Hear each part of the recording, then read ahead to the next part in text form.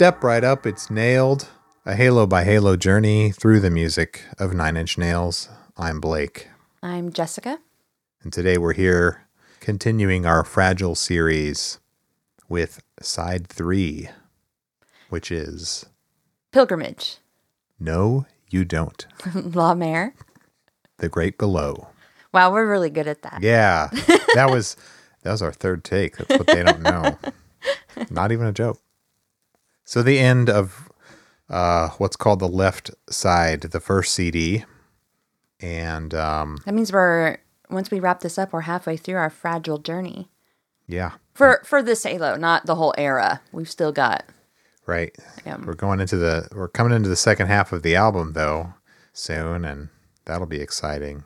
Just listen to the third side of 12-inch vinyl and four great songs. No notes. Podcast over. 5 stars, no notes. What Let's if we go. just said that? This is another one that is no duds to me. These are strong songs, especially toward the very end here. Strong songs. Trent should just release a compilation called Strong Songs. And then on the cover, it should just be him in his muscle phase. Like, Oh my God. It's all with teeth tracks. Muscle songs. Okay. Before we get started, though, is there any 9-inch news? So everything is in the news today. Do you know of any 9-inch news, or do you have any? The only thing I can think of is that we're starting to see pressings of The Fragile coming back. Oh, yeah. Mm-hmm. That just kind of came out of nowhere, and it's not on the 9-inch Nails store. No, that's what's weird. So I don't know where they're coming from, but there's a slow trickle. I would not say there's like a sudden like abundance, but there's a slow trickle. And we know this because of Vandad in our Discord. He's a patron and has an alert set. And so anytime there is a copy of the Fragile vinyl on sale, he'll post a link. Folks. Yep. Post a link. So some of our friends who never had it got to finally get it. Yep. It's not like it's at your local record shop, I don't think. It's like some obscure websites. And by obscure, I mean I hadn't heard of them. Just probably like mom and pop record shops with websites. Yeah. I wonder why that and not the official store. I don't know. But good for them, whatever. Were they charging like ridiculous sums No, for I think it was the normal price, like okay. $40-ish around there. I think that's the trip, like 40 to 45. I can't remember how much That's not terrible at all for a double album. it's a 3 triple. discs. Well, Oh, okay, sorry. yeah, triple disc and double album in terms of CD length. Do you have anything? I don't think I do, because kind of since the Cleveland reunion show and everything calmed down, it's just like everybody's gone into hibernation a bit, you know? Recovering. No news is coming out. Other than today is the anniversary, as we record this, of your other favorite couple who was married in October, Trent and Mariqueen. Oh, I was going to say, because they were married on Halloween. You do too many obscure friend shout-outs. Happy anniversary! And to Trent and Mariqueen. She made a cute post. I guess I didn't realize that we were married in the same month. It's like fate or something. Or just people who like fall. People who like Halloween, okay? We're closer to Halloween. People like spooky shit.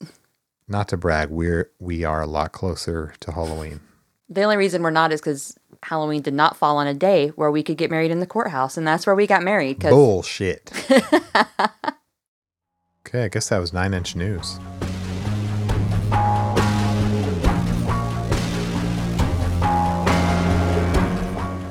So do we want to talk about side 3 here? We've just come hot off the heels of Even Deeper. What? I don't know. I was trying to say it funny. Like Trent says it. Mm-hmm. Even Deeper has fizzled out into the dissonant noises, and then a big noisy buzzsaw guitar comes in, and it's an instrumental we all know and love called Pilgrimage, right? That's right. Track 9. I don't know, do you have notes about this? You might have notes about this, but... I have some notes. what I meant was about the title. Do you have any Oh, thoughts I don't have on- any notes or thoughts on the I title. always want to ask what you think instrumental titles mean. I don't like that. I should be prepared for this question. No, you don't need to be prepared because it's an off the cuff. I just want your emotional response to it. Pilgrimage. Well, pilgrimage is like a journey. Mm-hmm. And in this we have sound. It's very militant. Yeah, Got like some chanting, some shouts. I have. And you've got like a marching band coming through there. The marching band may be taking a pilgrimage to wherever they're going because their sound seems to be moving. And as we read, possibly over a hill, it gets closer to you. It starts out sounding like it's further away, and then Gets closer and then... And I have other very exciting theories on that later, but Very exciting. exciting to me in my stupid nerdy brain. Okay. But I have a whole way I imagine the song Pilgrimage that comes from being 16. Is a pilgrimage necessarily a religious type thing? It doesn't have to be, but it's a journey that it has some sort of meaning attached to it. Yeah, it's not like we're just going to go to St. Louis to see a show, you know?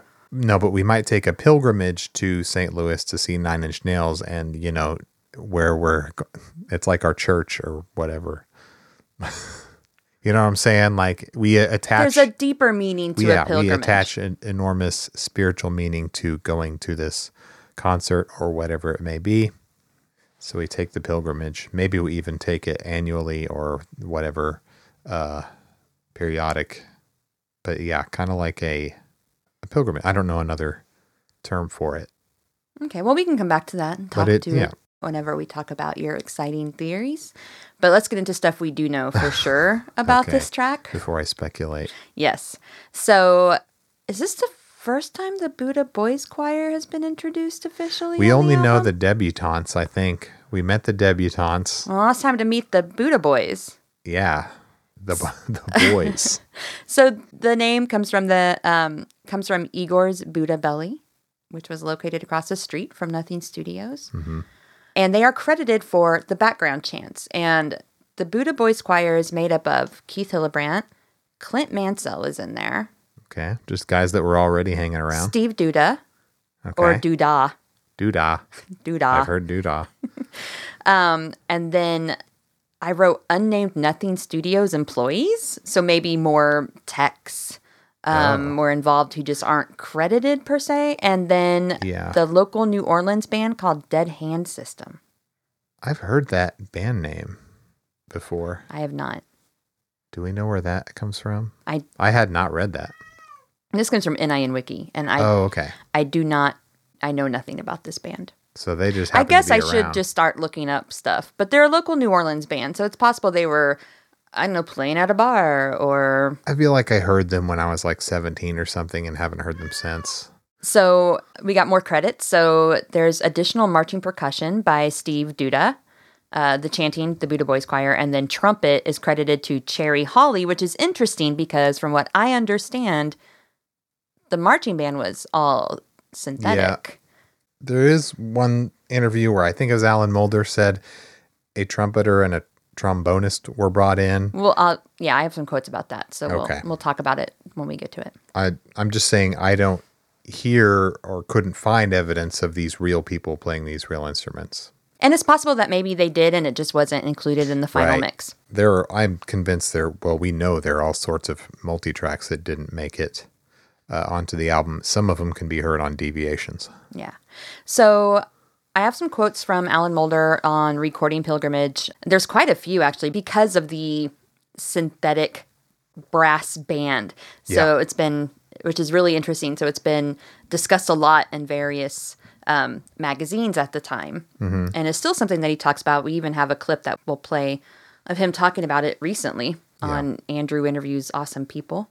So in Sound on Sound in May of 2000, Mulder said, "The instrumental tracks were all recorded in one go during the early stages of the project. We'd get to the point where we'd built up the atmosphere and there was a general arrangement that we'd come up with by way of overdubbing, cutting, and pasting. Then we'd start mixing. Trent would hear it shaping up. It would become apparent that certain things needed redoing or supplementing, and he'd generally become inspired to add another section. This would all be running on Pro Tools. We couldn't put it to tape if something wasn't finished, and he'd either want to add a section or extend one.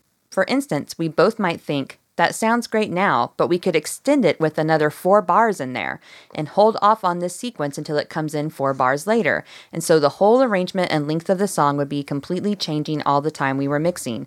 The End of Pilgrimage had 3 more sections than when we started mixing it. 3 completely different sections evolved, each clearly delineated with starts and stops, guitar and synth sections, and the marching band at the end, which Trent and I created by Foleying, making samples, playing drums, and adding bass. So, Foleying, we've talked about Foley work before on The Downward Spiral, probably was where it first came up. That marching sound on Pilgrimage, according to Mulder, is just bits of stuff in a box that they're shaking.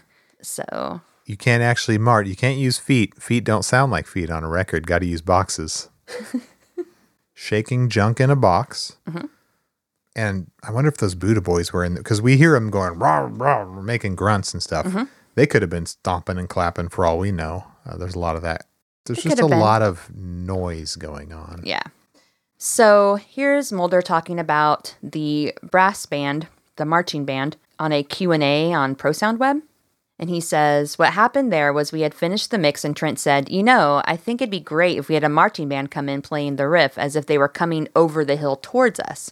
I said, okay, sounds good. Where the fuck are we going to get a marching band? Number one, dude. Yeah, whatever. You're Trent, in New Orleans. Okay. It's like a music city. They have like multiple annual things where marching bands go down the street. Maybe Mulder didn't know that. I mean, he's British. Doesn't understand our culture. Also, you could probably just go to a high school and be like, hi, I'm Trent Reznor, and kids would be like, yeah!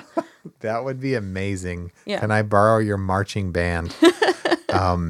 Bourbon Street High. Go Whiskies. Go Whiskies? What would the inner city New Orleans high school mascot be? The Beads. The Beads. Something to do with Mardi Gras. Probably it would be the Saints, probably.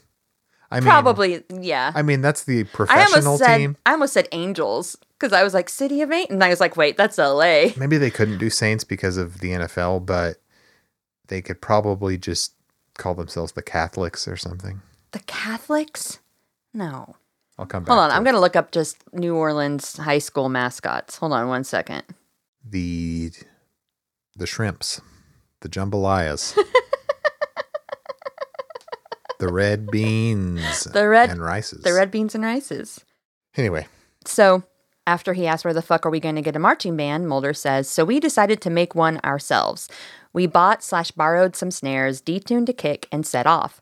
Trent and Steve Duda, who was one of the programmers on the record, played in marching bands at school, so they played the parts and we got in a trumpeter and trombonist to add reality to our programmed brass. Trent played the sax in the school band, so he covered that. We recorded it all over a couple of days and it sounded great. We then put the whole band and marching samples and crowd samples through a TC Fireworks and automated the parameters of the filters and such with MIDI, so it sounds distant, or actually a bit like a 1940s record, and it gets more full range and present. Okay, so they ran it, according to Mulder, through the TC Electronics brand Fireworks Effects Unit, which I'm assuming has a filter of some sort, where they went from low pass and gradually added the high in. More on heavy filtering when we get to Great Below. Okay, so here I have one quote from Reznor about recording Pilgrimage, and this is from Rolling Stone in July of 1999. So this is one of those articles that was like a preview, of The Fragile. One example of the indulgences Reznor allowed himself on The Fragile comes near the end of Pilgrimage. Reznor says, it shouldn't have taken place. The track was done. But at the end I said, that's such a bizarre theme. What would it sound like played by a marching band going down the street? A week later, there's a marching band through the song. It's all on synthesizer.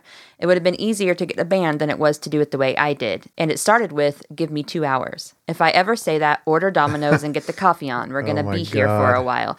Good to know that. That's good. Reznor likes Domino's. I don't feel so bad now. I don't know. I like Pizza Hut deep dish a lot. I like Pizza Hut deep dish too. I wish they'd bring back the meat substitutes they had briefly, because I do miss like when I was a kid, I loved the Supreme Deep Dish from Pizza Hut. Sorry, so good. Okay, so it's weird to me that Trent and Mulder disagree on. I tend to believe Trent here, but why would Mulder say the wrong thing? They're both getting old, so who knows? But this was in 1999. Okay. Nothing takes 2 hours in the studio world. It's always a day. I can tell you that, and I have very little experience. But there is a trumpeter credited to, what is it, Cherry Hawley? Mm-hmm. Which we think sounds like a fake name. Mm-hmm. So God knows who that is. Well, we were discussing this with our intern, and Christopher said maybe it's just like a New Orleans street performer or something even. Possibly. Someone they grabbed from the bar next door. Again, New Orleans, big music city, known for a lot of busking and street performing. There's a trumpeter on every corner and a trombonist. It's nearly impossible to tell. I don't hear trombone. I do hear trumpet. It sounds more like synthetic trumpet. You played trombone, right? I played trumpet. Oh, shit. Sorry. Did you already say that? How dare you? No. Okay. I did play in the marching band and in the regular band. Trombone? Okay. And I played trumpet all 4 years of high school. And really? Yeah. And it's just a little bit in junior high. Now that whole drum line thing at the end is definitely, we're hearing real snares there. Mm-hmm. There's no faking that. That's some Nick Cannon action. Drum line. Oh, I get the joke.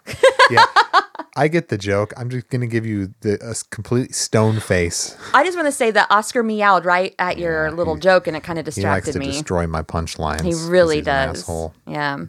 So, fake band, real band. Combination of both, probably. In combination, using fake horns to fill in behind the real horns is something it's not the first time he's done it, and not going to be the last either.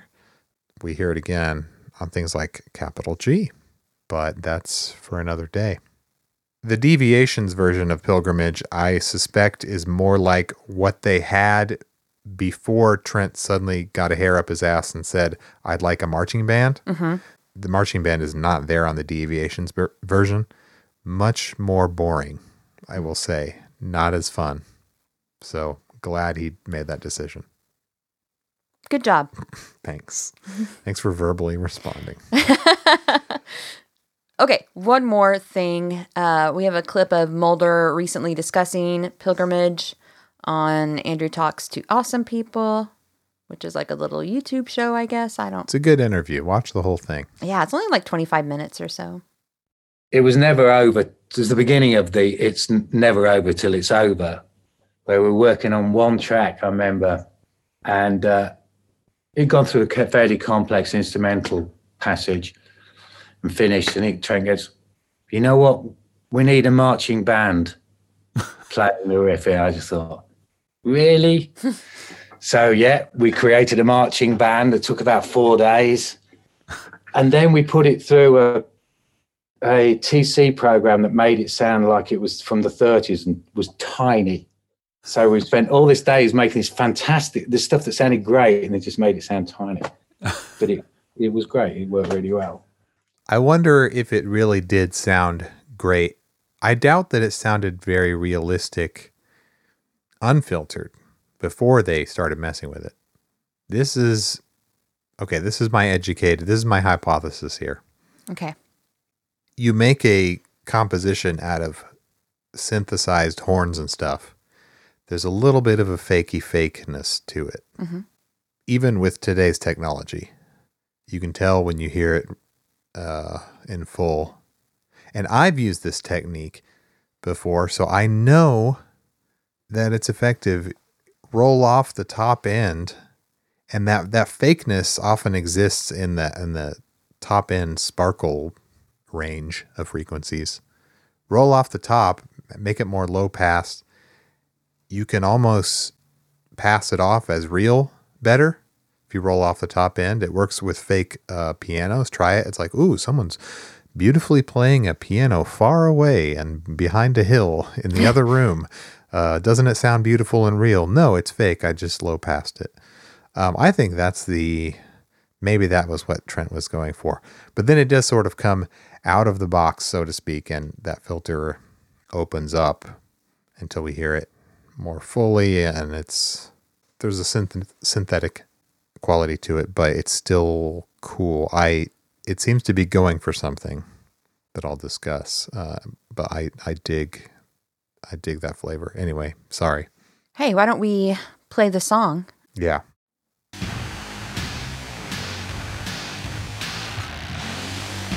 There's like a little jitter at the beginning of the track on all the versions. It's not just like a Spotify screw up or something. Weird.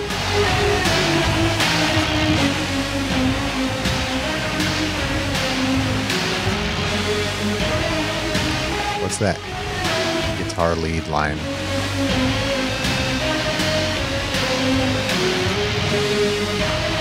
Makes me think it'll be way cooler when a brass band plays it later on in this song.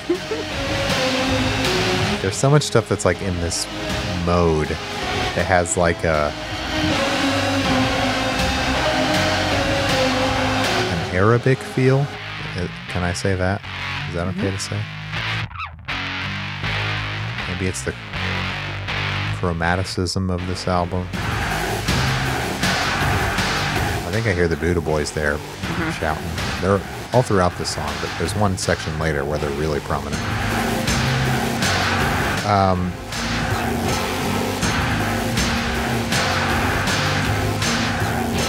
It really jumps out at you that it's the song's in 6/4, 3/4, whatever you want to call it.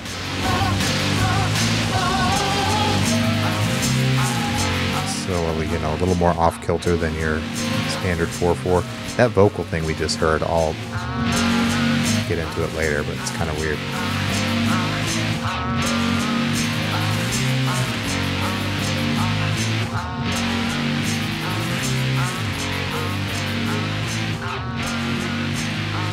Okay. Yeah, this part fades out. Start hearing some like backward stuff. Now here comes our fake horns. And the Buddha Boy chant. It's also more like mono, and then it spreads out to a wider stereo image as we go, but because of like the lo-fi quality and the mono-ness of it all, it makes me think of an old little TV set, like a tiny one. And we're watching a Swords and Sandals epic on this little TV set. Are you with me so far? I'm with you. So like, I don't know, the Ten Commandments. What's an example of one of the? I don't know, Spartacus? Lawrence of Arabia, Spartacus, anything in there. Marching through the desert.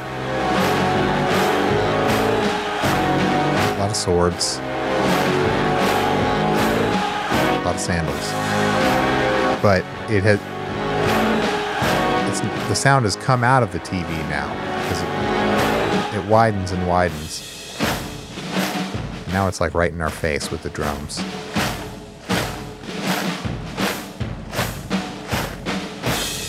I do like that it ends with this stomp clap drum. It's not stomp clap hey, but close. I always thought of watching a shitty old movie about some kind of army in the desert. I guess Spartacus wouldn't really fit that. Swords and Sandals epic. It's a genre. Look it up. It's probably a genre that I am not at all familiar with. You're like a movie person. You've taken classes. You should know. My Brother in Christ. That's not my favorite genre of movie. Well, it is mine. I love it. I watch. Jesus Christ. It's not my favorite, so I can't know about it. I really don't know much about it. I don't like those. I'm not into it. But I can picture what you're saying. But I know. I can't, obviously, as you heard, I can't name very many movies in the genre. The ones I said are probably wrong. But I can't wait to hear from people writing in who are like, yes, I always thought this. Because I always imagined that it starts inside the TV and then it slowly busts out of the TV and marches right into your damn living room and, I don't know, stabs you with a sword, a cutlass. That's a curved sword. Okay, so when I typed it up, sword and sandal, someone asked, is Gladiator a sword and sandal movie? Yeah. They're swords, sandals, I guess Spartacus could be too. I don't think. Maybe there are. What? I don't know. I've never seen Spartacus. Spartacus probably counts. Look, the only thing I know about Spartacus is that it stars Tony Curtis and that Christian brought it over to Cher's house when they were on their date on Clueless because he had a thing for Tony Curtis. Nice. That's all I know about Spartacus. Oh, and I think it's a Kubrick movie, right? Oh, is it? And it was written by Dalton Trumbo. But it was written under a pseudonym, right? Because he was blacklisted. Trumbo? Directed by Kubrick. Kubrick, 1960. That means it's going to be, or it already was, on the Blank Check series. They finally got around to doing Kubrick, folks. Ben-Hur, that's probably in the genre. Hold on, I'm checking to see who wrote it. For some reason, I thought Trumbo did, but I could be totally wrong. Oh, yeah, Dalton Trumbo. Good job. I know all these dumb things, but I've never seen the movie. That's what film class does. You can't watch everything, so you just get a little bit. Okay. Sorry. So 300 comes up. 300, yeah. Troy. Also, biblical epics. I was not off base when I said 10 Commandments. Biblical counts. Cleopatra is listed. By the way, they also call these peplum dramas, which I've never heard that term in my life. Oh, yeah. What's that mean? I don't know. Goliath. There's a movie about Goliath. Anyway, people are turning off the podcast. Shut up, Oscar. Hold on. Now I've got to see Toga Party, 10 sword and sandal films to see, according to Rolling Stone. Toga Party. Cabiria, 1914. I don't know what that is. Hercules, son of Samson. Spartacus. Yes. All right. Validated. I think if there are swords and also sandals and probably sand. Jason and the Argonauts. Okay, there you go. Clash of the Titans. There you go. Conan the Barbarian. But can't you see all these folks marching around when they play that theme? And can't you see them marching right out of your TV? Trent was nuts about old movies. We know this. Do we? We do know this. I mean, I know movies are his damn life. What's he done as a career for the past 13 years now? She looked at me incredulously when I said movies are his life. I always just thought of him more as a horror movie buff, not as some sci-fi movie, horror movie in the Cronenberg, Lynch, and cult classics kind of genre. I just don't picture him sitting around going, you know what? I'm gonna watch 10 Commandments tonight. I think he's an omnivore of movies. He loves Taxi Driver. Taxi Driver has nothing to do with what we're talking about. Anyway, I'm just saying that's a different genre than what you said. So it's a cult classic. Pilgrimage. Good track. It is taking us on a pilgrimage. It's a vehicle to get us to some possibly better tracks. Although it in itself is good, I think. I agree. I already said no notes. Yeah. Well, I wanted to expound on that since people want to hear a little more, but yeah, no real notes either. Okay, is it time for clip time? Yeah, we should probably go to that. Time for clip corner. Someone make me a Blake's Clips corner drop. Why don't you make one?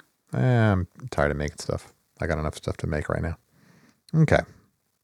My first clip is an unusual vocal pulled out with AI software, vocalremover.org.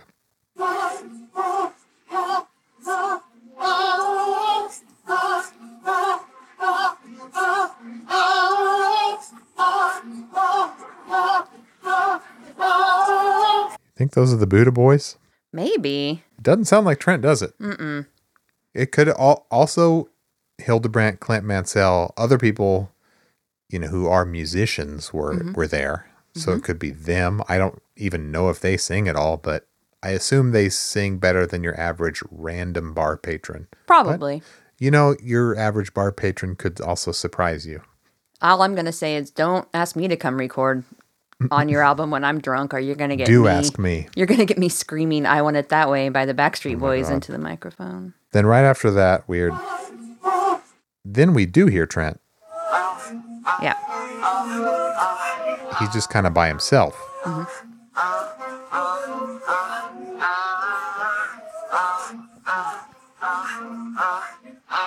And we hear like the little high-pitched whistle version of the theme. I had to get the marching drums in there. So I split them out with the AI software. You can kind of hear, this is not the part from the end.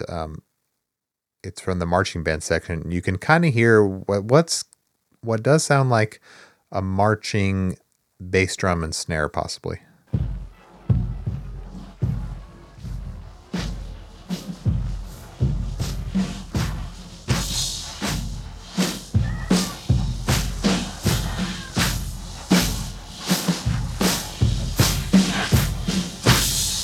Look, I spent enough time in marching band. I know what those things sound like, especially when played by teenagers who don't have very good rhythm. And then my last clip, I didn't have a lot of clips for this one because I think the song mostly speaks for itself. I called my last clip Swords and Sandals Epic.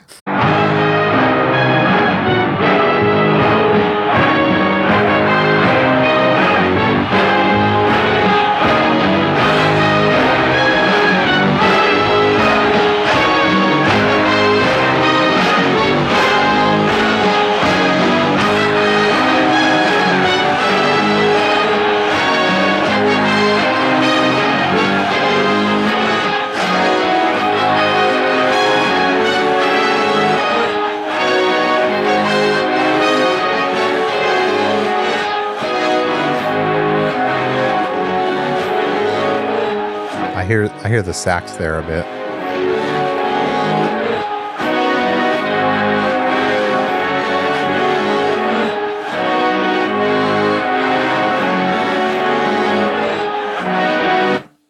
Yeah, I feel like Trent's saxophone comes out toward the end there.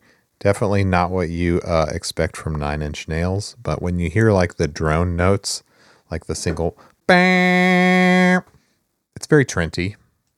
That kind of dissonant single note that hangs over everything. I dig it. Me too.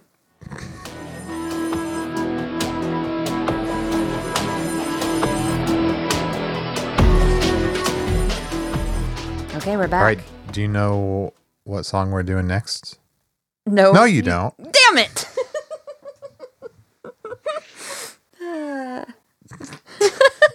Oscar just like meowed in the exact same way that Jessica sighed. God. Okay. This podcast is a mess. It's No You Don't time. No, you don't. So, 10th track, and I want to announce some disappointing news, maybe. No, You Don't has been retired from the Nine Inch Nails catalog. Well, it has not played again. Actually, honestly, it has been played since 2007, I believe. Yeah. And I don't think Pilgrimage has ever been played live. I believe you're right there. I think they, they've played it through the PA. Yes, but not an actual performance of it. Although, whenever they get the, what were you, the shot glasses? The shot glass marching band? Yeah, the shot glass marching band. From a local New Orleans bead necklaces. I'm sure they'll play it live sometime, yeah. They should have done that at the they'll have them Bridge parade School. On stage. Apparently, they played No You Don't on the Fragility 1.0 in Europe, but I guess it didn't go well because they didn't continue playing it on the American leg. No, and then Performance 2007, it was seen again, but not seen since. So, but disappointing news. A lot of people have theories that Paige Hamilton from Helmet played guitar on this track. Blake? Sorry to disappoint, but all signs point to no, he didn't. No, Paige don't play Paige guitar. Don't. And even in an interview from Modern Fix in 2002, Paige is talking to the person who's interviewing him, and he says, "That reminds me, I need to get the bio on our website straightened out. There's something about me and Nine Inch Nails or something." And the interviewer's like, what? And he's like, hold on, let me go to the website. Here it is. Recently contributed guitar on one song from the forthcoming Nine Inch Nails record is totally not true. I played with them, but I'm not aware of any material coming out unless they recorded it live or something. Yeah. So the rumor probably came out because a lot of Nine Inch Nails fans probably like Helmet. Trent liked Helmet. Trent liked Helmet. Helmet toured with Nine Inch Nails. And Page was involved with the Tapeworm project. Yeah, that too. And can I play what I think is the biggest reason people misattribute it? Go for it.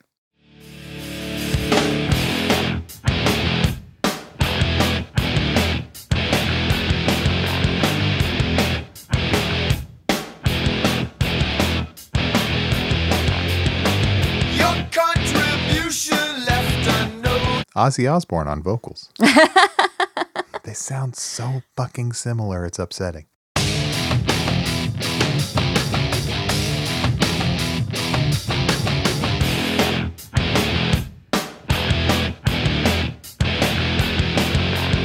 That was Unsung, by the way, Helmet track. I don't think, Blake, did you introduce that? Yeah, sorry. Unsung, the guitar riff on Unsung is very similar to No You Don't. The main No You Don't guitar riff, same key and everything, many of the same notes. So I think maybe Trent was just cribbing on that a little bit. Maybe he was digging on some Helmet at the time. Maybe. Well, I don't really have a lot about this. We've already talked about some of the drum sounds in a previous episode when we talked about Somewhat Damaged. Yeah. And how those sounds were made. The really cool Charlie Clouser in the garage, I think, hitting drums. It's going through a PA. They're micing the PA. It's also triggering samples. Yes. And those were used on Somewhat Damaged, Mark Has Been Made, Just Like You Imagined, and a few others. Yeah. But yeah, so I don't really have a lot in terms of the sound or how we got those sounds or... There's not too much to it. I mean, there's a lot of interesting stuff when you break it down, but maybe more has been made of the lyrics. Yeah, what it's about and stuff. So the lyrics, a lot of interesting lyrics, kind of referring to an unnamed person or persons as almost being parasitic, right? Teeth in the necks of everyone you know. You can keep on sucking until the blood won't flow. I wrote eek in my notes. Eek. That does not sound nice. So in a Guitar World interview in 2000, an interviewer asked Reznor, "It's always dangerous to read biographical meanings into songs, but one can't help but wonder if No You Don't is about the dissolution of your friendship with Manson." And Reznor said, "There were elements of that in there. I can't say I sat down and really thought, let me analyze my friendship with Manson dissolving. And that's nearing its end anyway, I believe, as far as our speaking to one another." What he's saying there is we're going to be friends again, which they weren't. There was a brief moment when they kind of were again, but I have theories about why the friendship did not take, and some of it is about becoming a clean and sober person, which is something that Reznor wanted and something that Manson never really wanted. Right. Yeah. As far as I know. At least at that time. So there have been theories that it's about Manson, maybe about his falling out with Chris Vrenna. I don't know if I necessarily see that. I see it more as maybe a combination of different things. It can be about, I think it's about anger at, maybe it started about anger at someone and it kind of ballooned into anger at multiple people, possibly anger at a whole industry. And God knows that comes easy for Trent. Mm-hmm. And I feel like No You Don't has a couple of different meanings, right? So No You Don't could be like an admonishment, right? Or does that make sense? What you say to your cat when he jumps on his shit on your desk? No, you don't. Get off there. I say, no, you don't. Oscar. But it's also kind of, I don't want to say an affirmation. Daily affirmation. That's not what I mean. But it's basically, at the end, he's like, you think you have everything? No, you don't, buddy. Right. So it's both like kind of a scolding. And he's saying, you're not going to, like when he says, taking all you need, but not this time. No, you don't. Like, stop right there, buddy. You're not getting away with he can't keep getting away with this, the song. It's It's a popular Breaking Bad gif, okay? It's very good. Civil rights. I got civil rights, bitch. You can't evict me because civil rights. I think he should have made a sequel called Yes, You Do. When he got a little, when he became a family man and had a more positive outlook. Yes, you do. Never mind. Jessica's now in her fuck Blake mode. Full fuck Blake mode. That's not true at all. It's because it's fuck Blake o'clock. I just checked my watch here. What? What? I was trying to think of a good no, you don't joke to insert there, but I couldn't think of one fast enough. That's why I was kind of staring at you. Like, you think you know everything about me, Blake? No, you don't. How's that? Okay. Sure. I don't know. You think you know what I'm thinking? No, you don't. Okay. I just have to speculate when you kind of go into Maybe a I'm trance-like thinking. state. Maybe I'm thinking. I know. So I have to speculate because you're not talking. That's my resting think face. Doesn't No, that's mean fine. go F yourself. Okay. But this song does. This song's a big middle finger. Oh, it is. Delivered as... It doesn't even have cursing it. Not a lot of cursing on the Fragile, comparatively. Interesting that one of the angriest songs here, no swears. He doesn't say fuck anywhere. You can Jessica's checking the tape. I was just checking I typed up the lyrics. Yeah. Yeah, no, you're right. I was double checking to make sure. YouTube Music, the best, streaming app in the world, has way too many songs listed as explicit, including Pilgrimage, a song with no lyrics. I don't know. I guess those Buddha Boy Lumiere. chants, they might be a little... They just did it on... I think they just put it on the album, so every track has that. But it's not on Just Like You Imagined. It's not on The Day the World Went Away. Then I don't know. They're Stupid. inconsistent. God, I hate these apps. Anyway. They need to hire a tech writer for consistency. YouTube, hire me. Ripe with Decay, explicit. What about The Mark Has Been Made? Sorry, that's explicit. Damn it. I can't let my nieces listen to that one. Just like this podcast has a big E next to it. Okay, so do you want to play the song? Oh, yeah. I do want to say, I've always fucking loved this track. I think I've grown to like it the more that I've listened to it. But I think it's a grower, not a shower. Oh, maybe. For me, it had kind of an immediate appeal because it's just like had this kick-ass riff and cool, quick drum patterns that go into double time. I'm going to change my grower, not a shower to grower, not a grabber. Does that make sense? It doesn't rhyme, but No. I thought our whole thing was girther, not a birther. There's those cool drums. Girther, not a birther makes absolutely no sense in any context. Except for our context. Smiling in their faces while filling up the hole. The mocking, sardonic Trent tone. Faces in your filthy little worn out, broken down see-through. Guess what, folks? If you're keeping track at home, we just rhymed Soul with Hole. That's this album's iteration of that.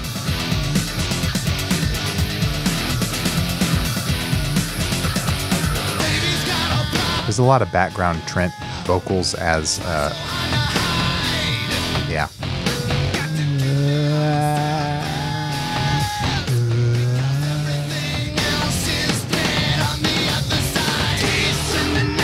Cool little falsetto there.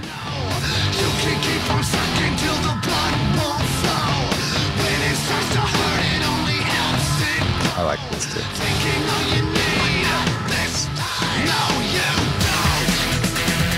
And it's like a lyricless chorus, sort of.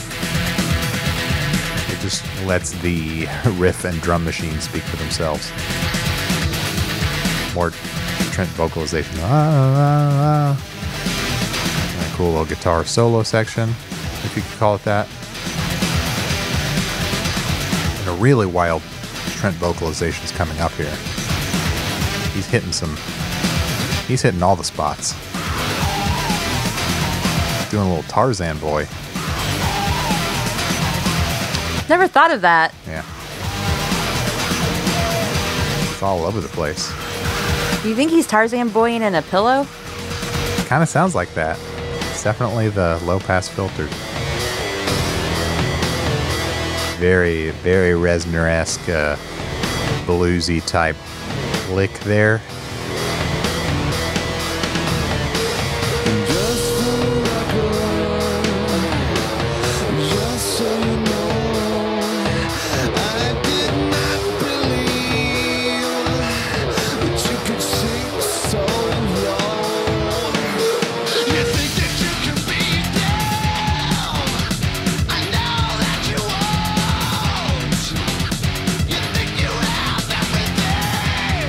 Shredding those lungs.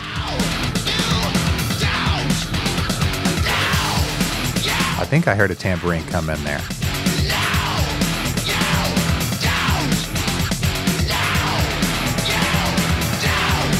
But every hard rock song needs is a little bit of tambo.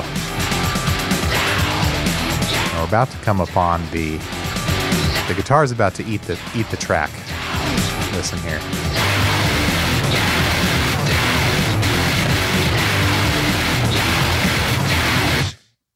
That's the part that will blow your fucking speakers. If you've got it at full blast and you're not ready for that, deafen you. Yeah.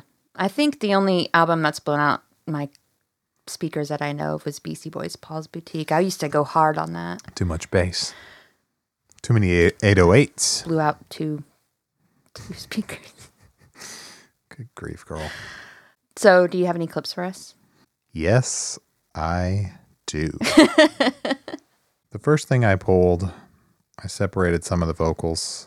And sorry for all the digital artifacting once again.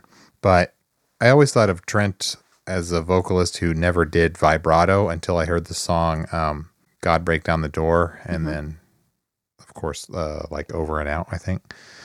I was like, whoa, he's doing vibrato? Since when does he do this? There are hints of it. There were signs and portents in earlier albums. I just wasn't paying attention. But stuff like this. Just for the record. Yeah, listen to that record. Just for the record.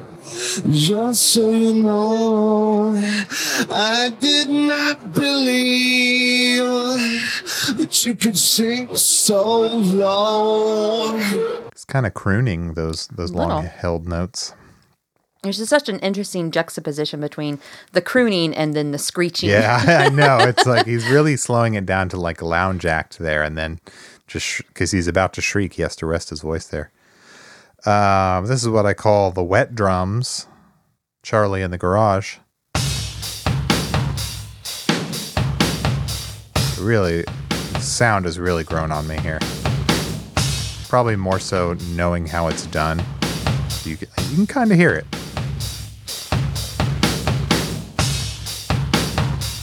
Then the dry version, it's the same pattern, but they could have backed off some of the garage reverb sound, some of the PA sound, whatever. They changed the mix. They didn't change the drums, but here's wet. Here's dry.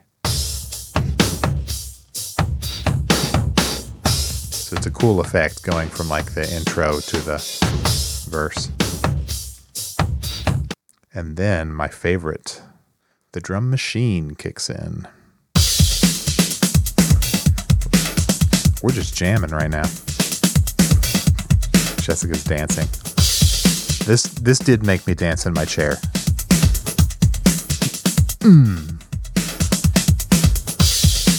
Dopest dance jam of 99.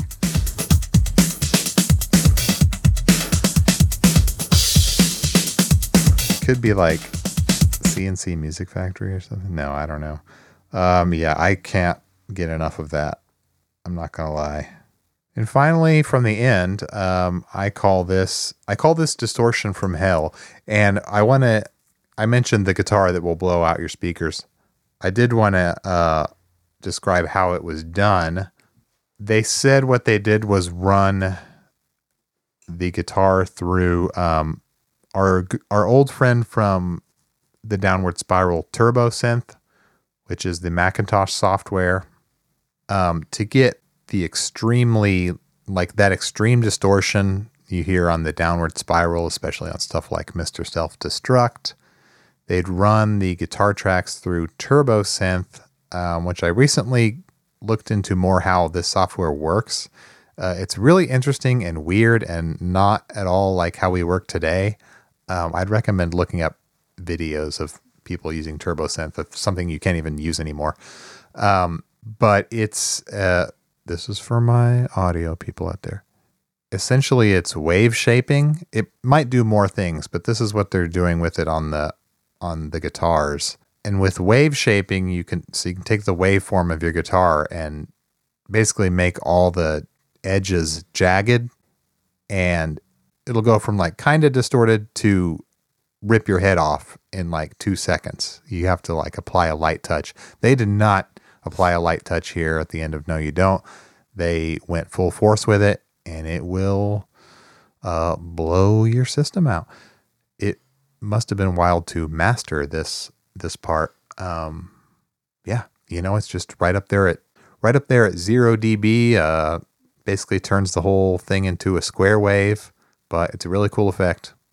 Good on them for going for it. Turbo Synth. That's all it takes. No special boutique pedals or filter sections from vintage synths. It's just a cheap little piece of old Macintosh software where they digitally change the shape of the waveform. Jessica's now snoring, so I'm going to go wake her up, and then we can move on to the next song, I guess. I'll play it. This is what Turbo Synth sounds like, folks. Distortion from Hell.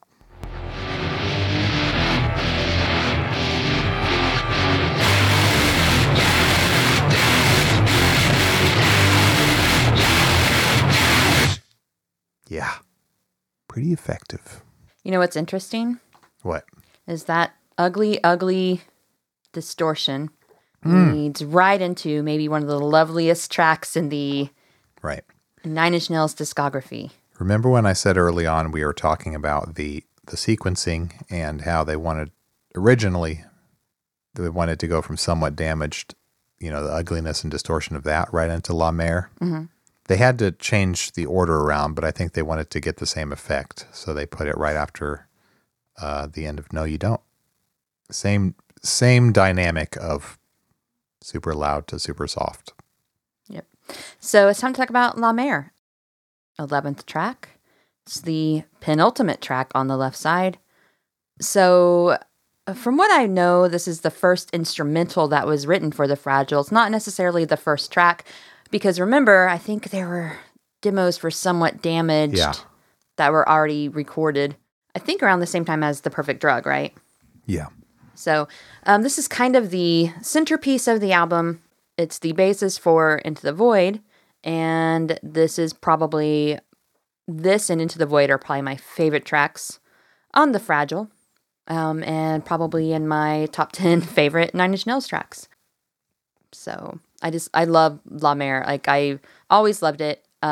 This was probably the first track that I really, really, really connected with on the album, which is interesting. It doesn't sound normally like Nine Inch Nails does. And it's like, other than some French spoken word, no lyrics. Mm-hmm. Why did you connect with it?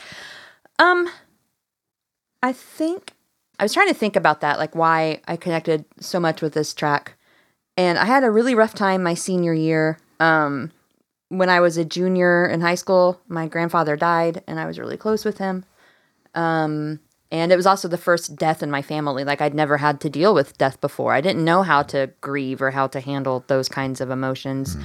And also, I wasn't really getting along with my friends my senior year. I just felt really lost, I think. Mm-hmm. My mom was very depressed because she had lost her father. And, there was just a lot of retreating from the world, I guess.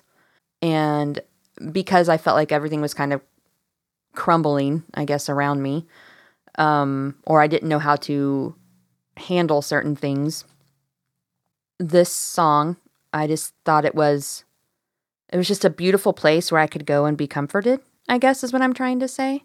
Mm-hmm. I don't know. I would just go and I'd put this song on repeat at home, and it was just always comforting, kind of like I was floating. Like I just felt really peaceful and at ease when I listened to it, and I didn't have a lot of peaceful, easy feelings. Haha, Eagles reference. Oh no. I just didn't really have a lot of peace in my life at Yeah. that time, and this was a track that I found some kind of comfort in, I guess, and beauty. And there was a time in my life when I really, really needed that. So this track really provided that for me. It just provided this like peaceful escape.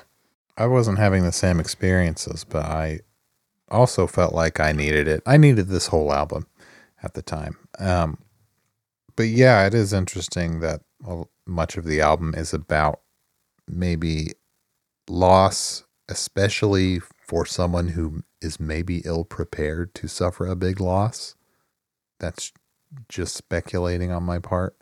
Well, I think that in general, if you suffer a big loss, you're probably not prepared for yeah, it. I mean, Like, no one's ever prepared for most losses, but maybe more than if you've never suffered a big loss. And then the song itself is, I don't know if you were thinking about this aspect at the time, but it's about themes of ending oneself are also in there. So yeah, and we'll talk about that. So before we get into that, though, I guess we could just talk kind of about the basics of this track. Okay, so you were talking about the vocals. There is a brief kind of spoken word part, and that is provided by Denise Milfort. it's spoken, well, okay, from what I could find, it sounds like French. I believe it is actually French Haitian Creole. So like someone's going to have to correct me. I know nothing about this, but a combination of the two languages somewhere in the middle. I tried to do some translating today. It didn't go great, but I think I got the gist of what was being said. Milfort is, Right, of Haitian descent. yeah, she was actually born in Haiti, Right, and her family immigrated here to the States. that's right. And at the time, she was Reznor's girlfriend. I believe they dated for several years. Dish, honey. Honey Dish. Reznor's girlfriend, you say. On the track. That's something I don't think I knew until recently. Is it? I don't know if this is 100% confirmed or not, but I could see it being true. I mean, I think they dated for several years. Okay, never mind. Yeah. Yeah. Star of the screen, I think. Couldn't The find small a lot. screen, maybe. Yeah, okay, maybe. Model. I think she's known for Right. modeling, some small acting parts. And I found her Instagram. She's very much into yoga. So that's I pretty didn't know cool. she had an Insta. I need to follow with Nailed. I'll have to see if she'll follow. Should have had her on the show. Anywho, Yeah. so more credits. Mm-hmm. The drums were provided This is where it gets by interesting. a Ministries drummer. Interesting. No, it is interesting. No, I'm saying like it's interesting. Why was this drummer chosen? Why? Oh, okay. Yeah. Well, I mean, he's drummed for like everybody in the world. Bill Rieflin. And I hope I'm saying that right. And R.I.P. to a great one. No longer with us, but he drummed for Ministry. There's a million other ones. So I'll have to look it up real quick. I want to say Revolting Cocks. Well, yeah, I think they were all involved in it. every industrial band that's ever existed. Okay, yeah, drum for Ministry, Revolting Cocks, KMFDM, Pigface. All right, ringing any bells here? Swans. So every industrial nerd's dream drummer, and the poor guy left us just in 2020. But he was obviously, you can tell by this recording here that he was really good. I'm not even that familiar, but he's clearly talented. Should I talk about where it was done? Yeah.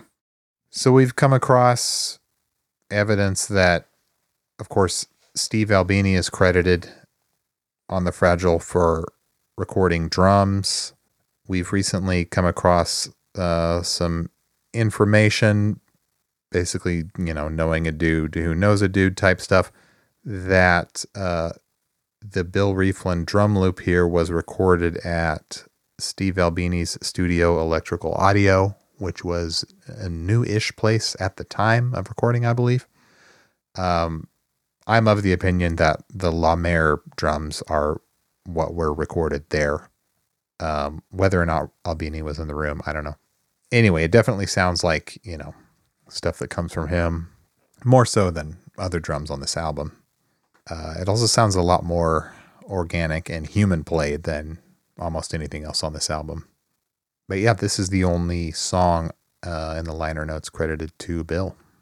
Okay, so let's talk a little bit about the song itself.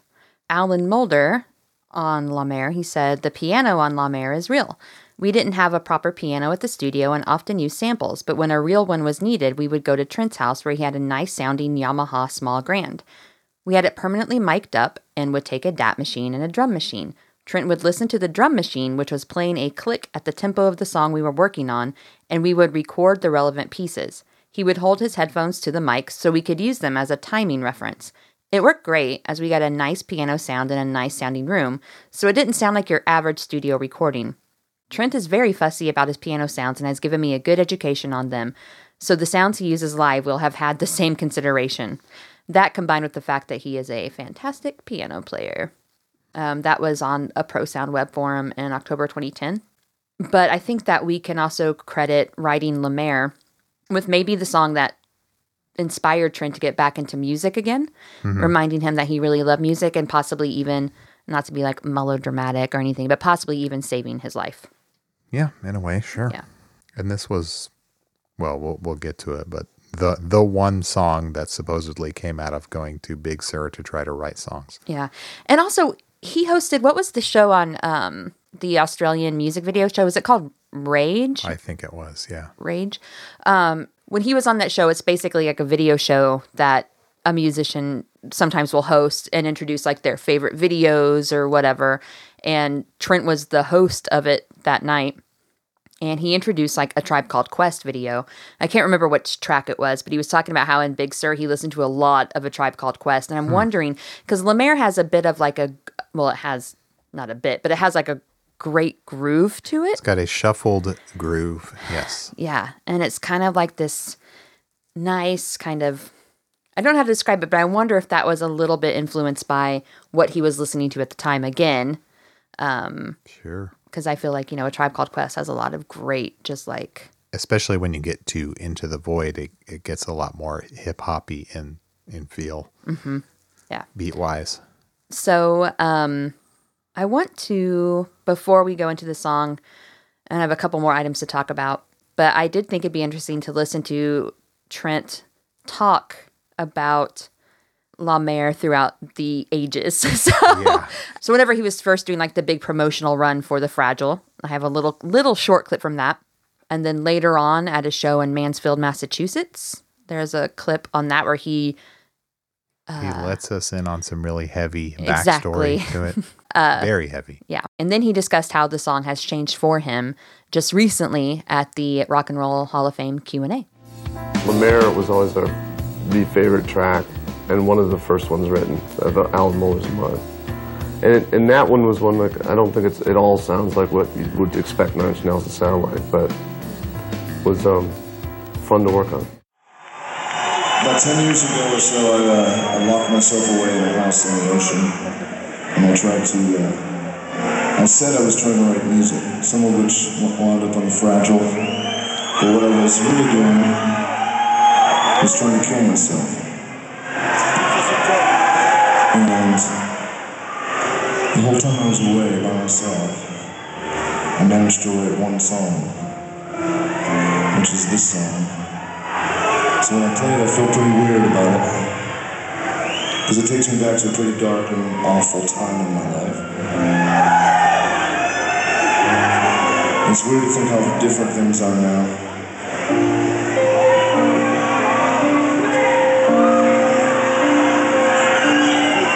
I'm still alive. I haven't died yet.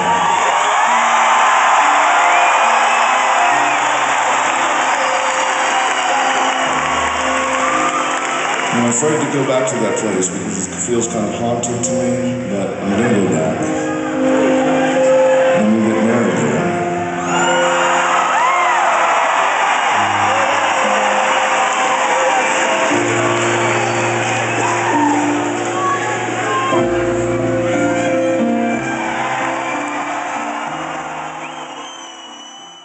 certainly through the 90s, every song was written from a place of, I wasn't writing music because I wanted to experiment with form. It was, Right. I had to get it out. So it was coming from a place of desperation in a way, you know, and some of those when I revisit now or we think about what we're going to play in sets or what we feel like playing, sometimes a relationship, it changes from something that might have been felt scary or confessional and intimate to becoming something that's more, it just changes, you know. Like I was thinking, say a track like La Mer was written in a pretty bad place in my life where it was meant to feel like just walking into the ocean and extinguishing yourself fearlessly. Now it feels different. It feels like the opposite of that. It feels redemptive in a way. The end. It's awesome. I like the end. Yeah. Don't want to talk anymore about it? The end. Bye. Yeah, every time I'm done saying stuff on this podcast, I should say the end. So We'll you'll just know start when to signing off continue. like that. The end. He did say it. It was kind of hard to hear, but he said he was going to get married there at Big Sur. And we're recording on their wedding anniversary. I didn't even What? think about that. But yeah. I guess, was that the first people were hearing of him about to get married? Oh, I'm not certain on Yeah, that. I don't know. Yeah, that may have been a surprise announcement. I don't know about that. I feel like people knew. I mean, I just feel I like he didn't has know. such like, you know, a passionate Sure. fan base that I'm pretty sure that I wasn't very plugged in at the time. I and was not I was either. just like, wait, he's married and he has how many children now? Yeah. In 2009, I barely had functioning internet, people. I didn't have a There's smartphone. The dark ages, apparently. It wasn't, but I didn't have a lot of money, and I was working 2 jobs. I was never at home. I was never online. Yeah. It was rare. Anyway, But yeah, I wasn't really tuned in to a lot of what was going on in the Nine Inch Nails world at that time, or in Trent's life. wonder why he chose that place to go back to and get married. Maybe it has more meaning. I think it's to- just it was a place where he thought about ending his life, and maybe it was to go and show that he was in a better place and starting a new life. Yeah, you could like reclaim the place. So, Anyway, just real quick before we listen to it, I want to talk about the title and where it came means from. the sea. Well, it does, but it was also in a Yahoo chat, Reznor, when he was asked about if he was inspired by any particular like classical composer, he immediately said Debussy. He said, I was sitting in Big Sur, losing my mind. His contribution was that you need to be regimented with whatever you decide to do. When I was sitting there, Debussy and I had a mind meld for a second. I felt the need to plagiarize the title, La Mer. He revolutionized the Mozart bullshit world of everything rigid and stabilized. Oh, is that a Debussy title? Yes. I didn't know that. Why should I know that? Okay. I'm just a dumbass. And then, Like I know classical music. look, the tiny bit I know about classical music is because when I worked at the music department at Barnes & Noble, I had to alphabetize those fucking CDs all the time in the classical music. Okay. So I would have to go through and alphabetize all those pieces. So that's, I know very, very little. But anyway, I also just wanted to read the English translation of the lyrics before we listen to the song. And this is also a song with one of our favorite reoccurring lyrics. 3 albums in a row, Nothing can stop me now. So but in French this time. that's right. Creole. So the translation is, and when the day arrives, I'll become the sky and I'll become the sea. And the sea will come to kiss me, for I am going home. Nothing can stop me now. The song Home. He has a song called Home. Is that connected? I don't know. Yeah. There's kind of just a reoccurring theme in a lot of these albums and songs of finding your place and finding your home. So I am home. I am free. Or does he say whole? I'll never know. I'm pretty sure it's home. Yeah. And it's even nicer when you hear the Denise vocals. But I mean, it's talking about something dark, but in like the prettiest way. So what, should we play it? Play it. Okay. La Mer.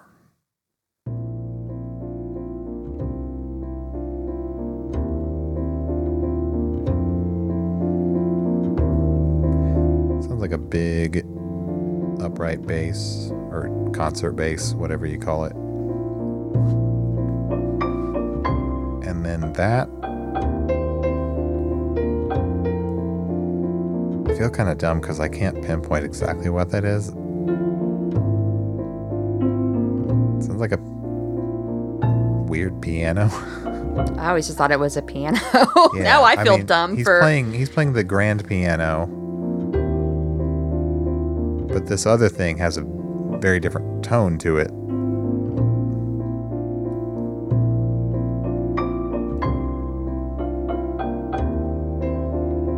It's like we're hearing the hammer sound, and the main theme is just so soft.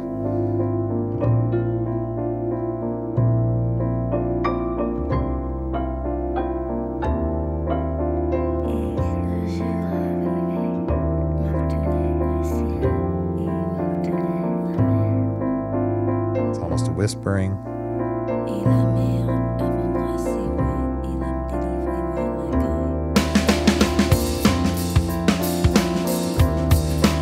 As soon as she's done saying that part, the drums almost jump scare you, come right in.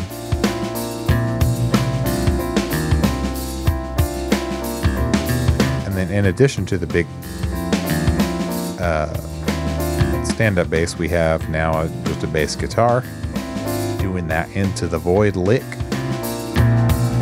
that groove that I love so much. Yeah. And what I love about this song is that you think it's a song in 3, then the beat comes in 4, so it's 3 and 4 being played off of each other. It's cool. It throws you off kilter a bit, but it really works.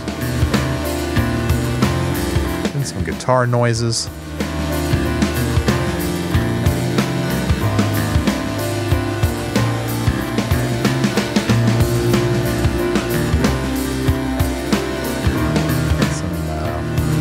Probably some cello coming in.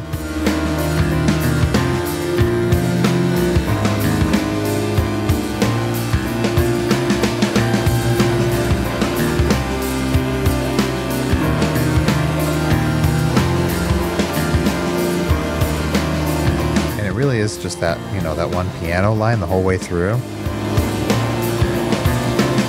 It's got to be kind of grueling to play that live, and they do play this live. But it's like, Nah, it's not that long of a song. it's not that long. But no matter what happens musically in the song, that piano line just stays. Even if it seems to clash or becomes dissonant, that little 2-part harmony just persists.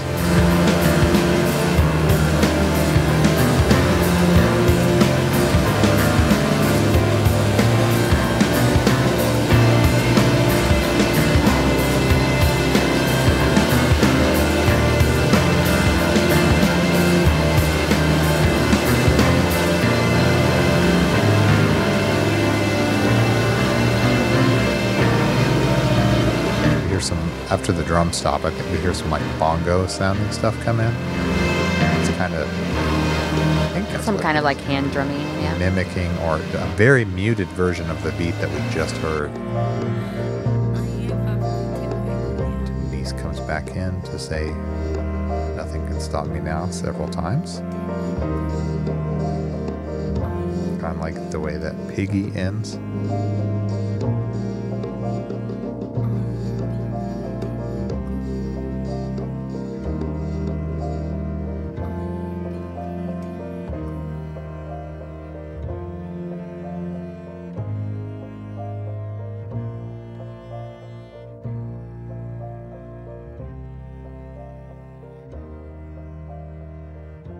I like that little, I don't know if it's cello or violin harmony there that's added just at the end, but it's cool. And then the great below dissonant noise comes in, overlaps there. Okay. But yeah, the more I listen to that one, the more I do place it in like the top tier of NIN songs for all time, It's definitely one of the all-timers. I agree. I already said this. So. Yeah, I know you agree, but I guess it took me a while to kind of realize. Okay, so I just isolated the bass.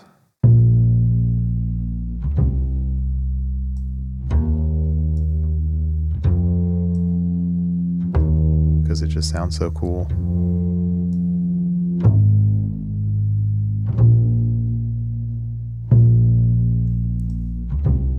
And then, of course, can't get enough of that drum loop from Bill Rieflin.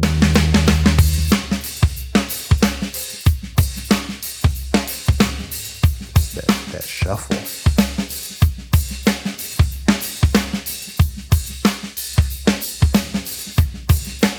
That hi-hat on the upbeats. That snare roll there.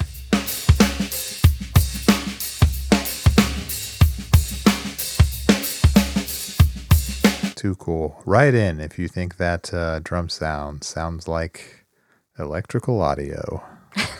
It's a joke for one person. Not really a joke, more like a educated guess. The first time we hear Denise Milford. Et le jour arrivé, me retenait le ciel et me retenait la mer. It's like haunting to hear her isolated here. Yeah. There's a cool echo effect also going on. What were you going to say? I was just going to say she could whisper in my ear all night long. So, the people get a little too excited when we do some certain isolated Trent vocals. Mm-hmm. This is the one where I'm like, yeah. Hey, I like this. I just this said that I dug it. It's so nice. It is very nice. And you don't get to hear enough of it in this track because it's so buried. Yeah, I really like it a lot. Here, I'm going to play it again. Et le jour arrivé, me retenait le ciel et me retenait la mer.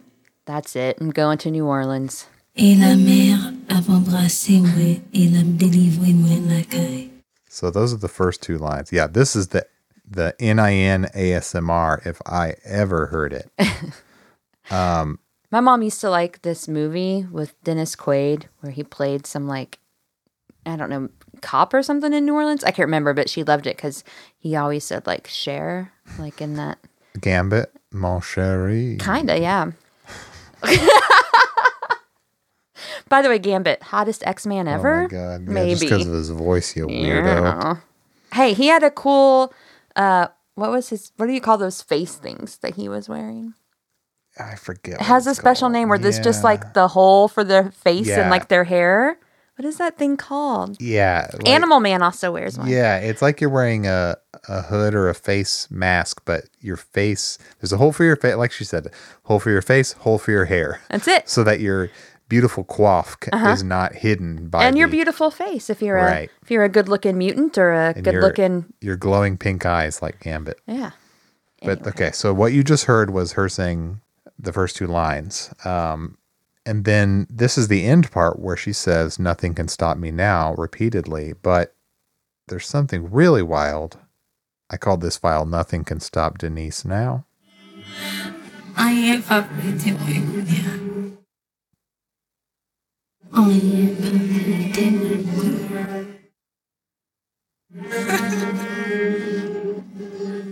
She's laughing.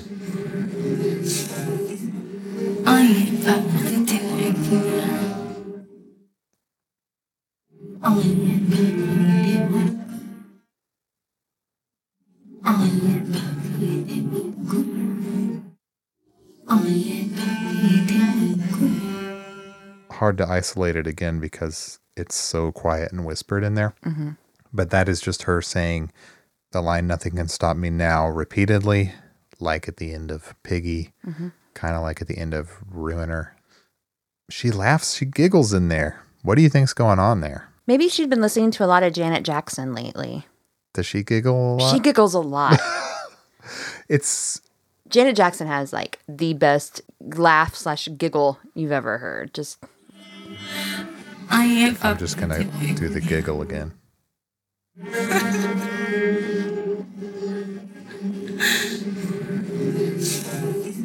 Maybe she was uncomfortable recording and just had a nervous laugh and Reznor stuck it in there because he liked it. Do you think he was tickling her toes? What? Why'd you say that?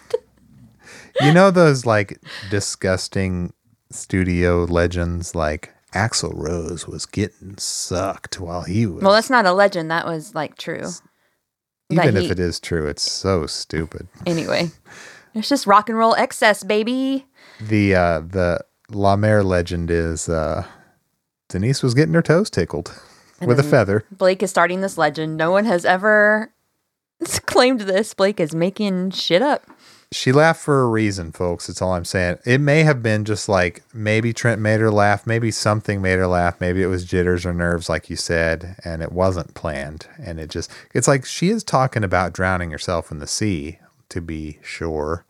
But the tone is totally, there's the lighthearted tone of the music, of the piano and everything. There's giggles.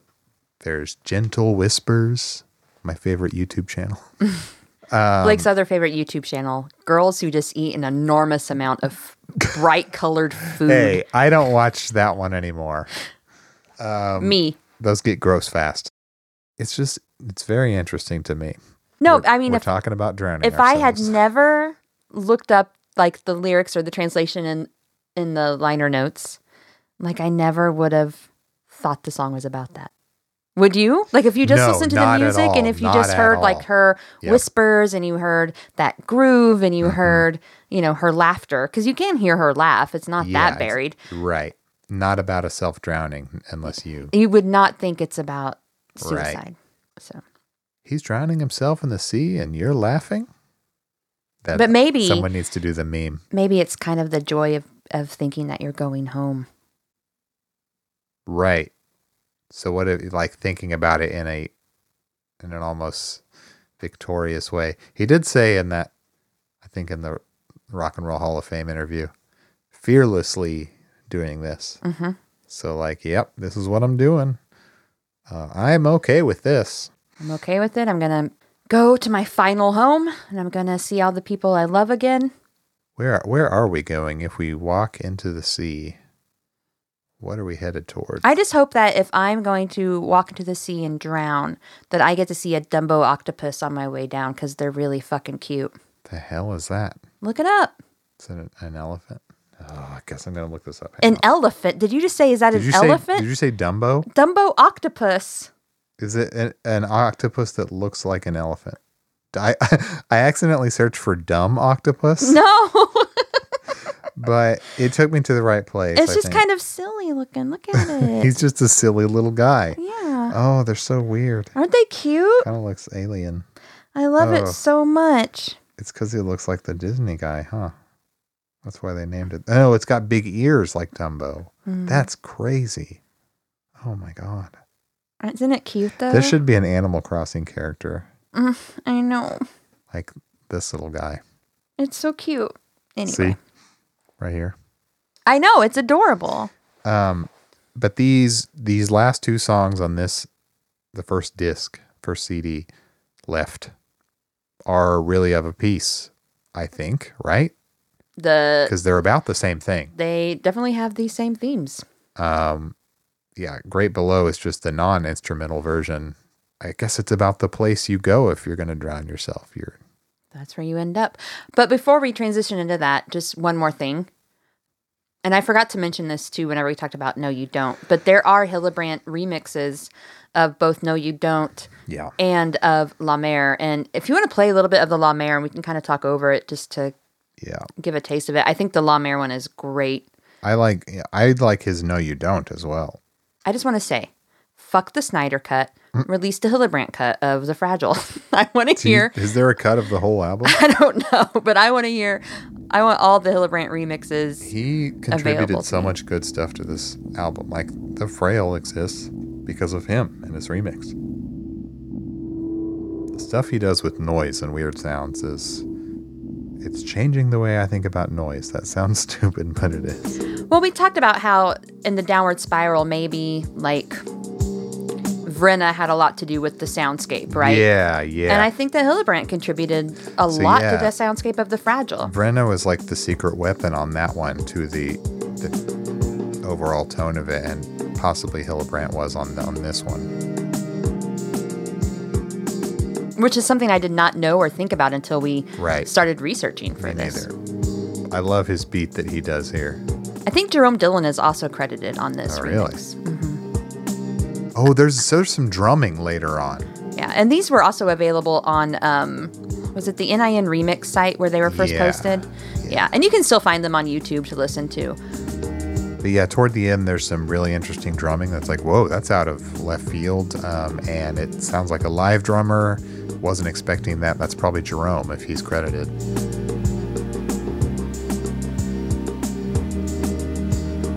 But yeah, notice our favorite piano melody is gone entirely. It's still the cello. Yeah.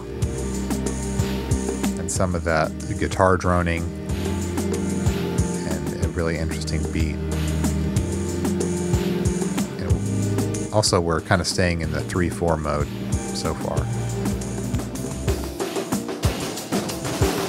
Okay, this drum part here. Yeah, I like how we're still staying in the 3. It's a kick-ass drum part. I think this should have been on the Things Falling Apart remix album. Yeah, I think it's good enough. Could have taken one of the Starfuckers off.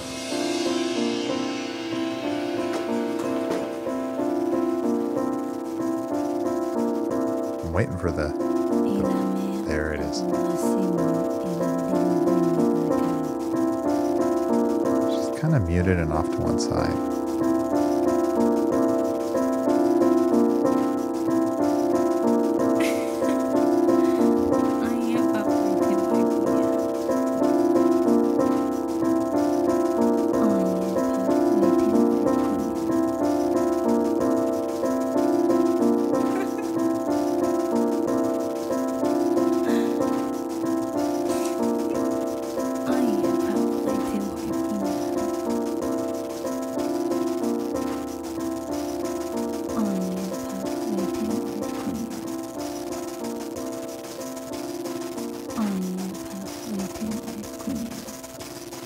Yeah, really cool. Can you think of any laughing in another Nine Inch Nails track? She's Gone Away. Does that count? Where he's like, I can't do it. I mean, that's not really as lighthearted as this. No, it's the evil laughter of hate. It's not exactly a giggle, but it sounds like twisted laughter. To the Joker, it would just be regular laughter. I'm the Joker, baby. Anyway, yeah, you don't hear a lot of laughing in their music. That's all I'm saying. So. Was there anything else you wanted to add to that? Nope, I had no more clips. All right, the end. The Great Below. The end. It speaks for itself. Mostly. Okay, last track on the left side of the Fragile. We're there. Yeah, so this one, we have some interesting credits. So Danny Lohner is credited with guitar ambiences. Yeah. And then Clouser is credited with atmospheres. So these are getting more vague as would they love go. To know what that could mean means. Anything. Is there a drone? Is there what did he do? I don't know. And then Adrian Belew back, play some guitar. That I'm pretty sure we know what he did.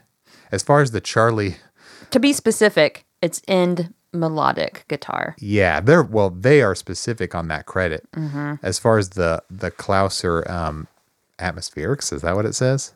Just says atmospheres. He did say later that he did the big drum hits that we'll get to. Okay. If you want to call those atmosphere, sure. Okay. Well, we do have a couple of quotes from Mulder about this track and from Clouser. Mulder says, and we're talking about the synth, specifically the echoing synth on The Great Below. Mm-hmm. He said it's a bowed cello through a synth that had an input for audio processing, and it also had an echo on it, which is what you hear. So again, it's a processed organic instrument. Trent does this sort of thing quite a lot. Yeah, he does. Yeah. Again, there is no set processing done, just kind of what he is into at that moment. And then he says the strings on The Great Below are again a mix of real and samples. The key to them, I think, is the delay on the cellos that seem to give it the bounce and the sound. I think we started with samples and may have added some samples we made. We did a lot of sampling of Trent playing notes on cello, violin, and upright bass. Because it wasn't an instrument he was particularly adept at, it gave them a great tension and fragility that suited the record. Tension and fragility. Key words. That we keep coming back to for 9 Inch Nails. Can you throw the word dissonance in there somewhere? Also, processed and organic. Right. So Klauser says, if I'm remembering it right, I actually did those whomps, the deep tribal drums at the beginning. Thump, thump. It was some random drum sample through the JP8080 in filter bank mode. I always feel like I'm reading the craziest stuff when I read about gear. This is where I come in. Okay. I was thinking of I got this confused earlier, but I was thinking of the JP8080. This is the Roland synth module. They were just running it through the filter, so they were doing low pass, and you hear those big doom doom drum hits. You're only hearing the very lowest frequencies because they could have done this with, I guess, any EQ in the world. They made it harder than it had to be, but I guess the results were good. They filtered out the highs of those big old drum hits. I guess they're just, as he said, random samples they found. Yeah. He said, my memory of how that sounded coming off our backing tapes through a stadium PA is the only reason I haven't tossed the JP8080. It was a biatch. Literally said biatch. Getting that recorded cleanly without breakup and fizz all over the sound due to the analog I/O on the JP8080. Input, output. Ah, okay. Just literally just the jacks to go in and out of a piece of gear. People just say I/O for short. Okay, got ya. So that's all I have really about the sound of The Great Below. It was played. I think it made its live debut on November 14th, 1999, but has not been played since 2000. So it's on and all that could have been DVD. It's awesome. Cool visuals to go with it as well. Again, just a lot of, if you're looking at the lyrics, this is literally about being drawn into the ocean and staying down there. Exactly. In that, it's almost like romanticizing the place you're going to go. And the way you're going to get there. Yeah. Definitely. This is definitely like a centerpiece. And I mean, it makes sense. It's in the center of the album halfway through.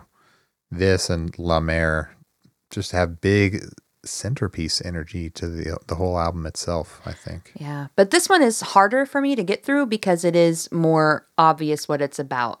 Whereas La Mer is, like we said, that it has a sound that contradicts the meaning, right? Yeah.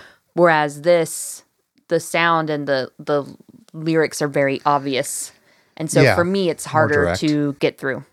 I can see that. I love this one. I love hearing it. I love the sound. I think it's a beautiful track. This is a top tier one for me. It's a beautiful track, but it's because of the lyrical content, it's harder for me to listen to. I think it's beautiful, but I don't necessarily want to hear the song all the time. It's just harder for me to hear, I guess. Does that make sense? Yeah, you probably have to be in the right mood to hear it. Like, I don't want to just like jam to it. Yeah. I mean, I think it's perfectly placed where it's at. Yes. It's a good side ender. Yeah. And it's great following La Mer. Putting Into the Void after La Mer would have been way too obvious.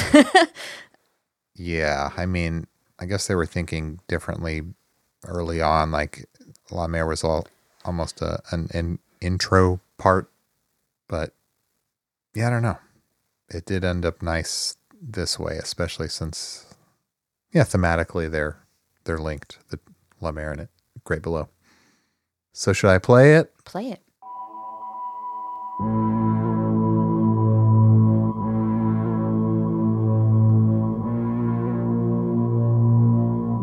Such a arch, dark sound to that, whatever that string is there.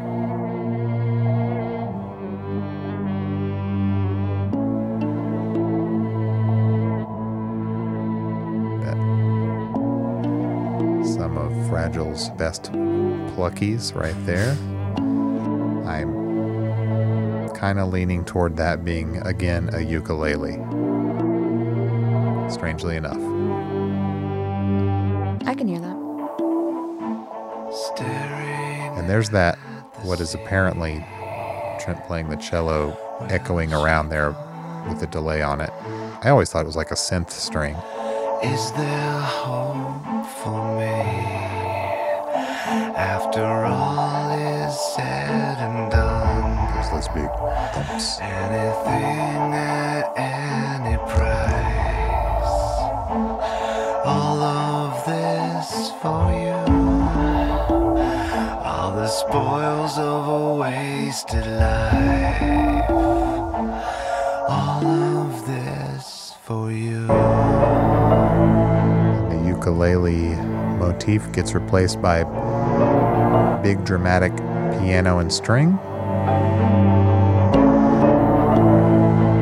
I guess not replaced, it's still there.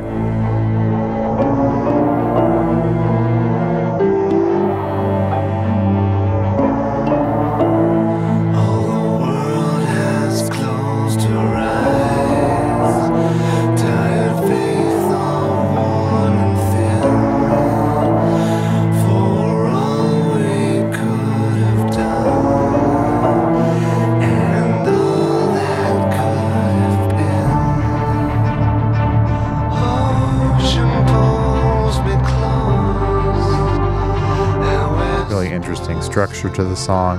It's really just one verse, one chorus, and then one outro.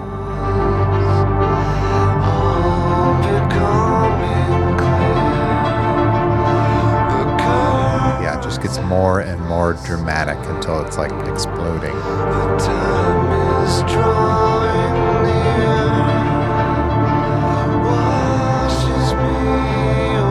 I really like his backup vocals coming up here. The ooze.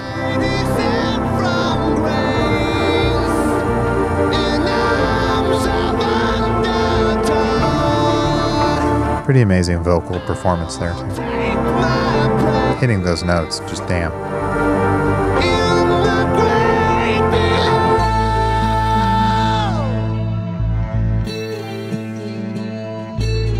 I believe that's Baloo playing some slidey guitar.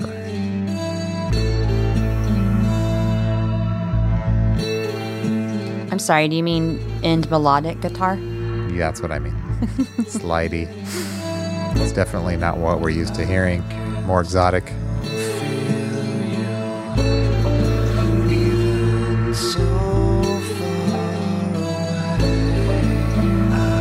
When the slidey guitar comes in, that's when I really love the song.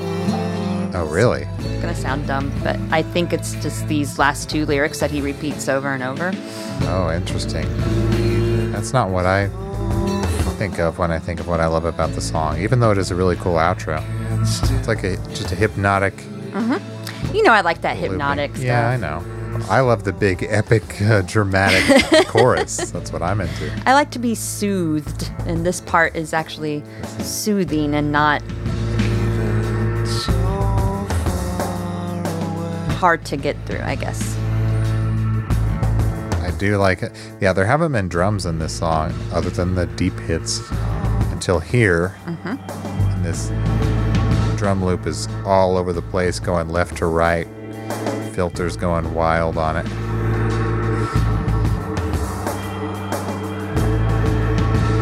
Bet they ran those drums through the JP8080, you know? Big dissonant drones. I want to know how those were made.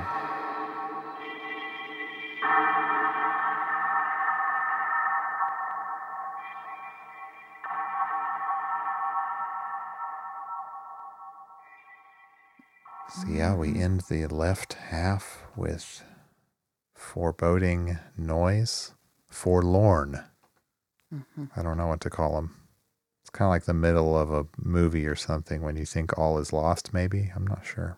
So, speaking of movies, this was used in a movie. Did you know that? No, I did not.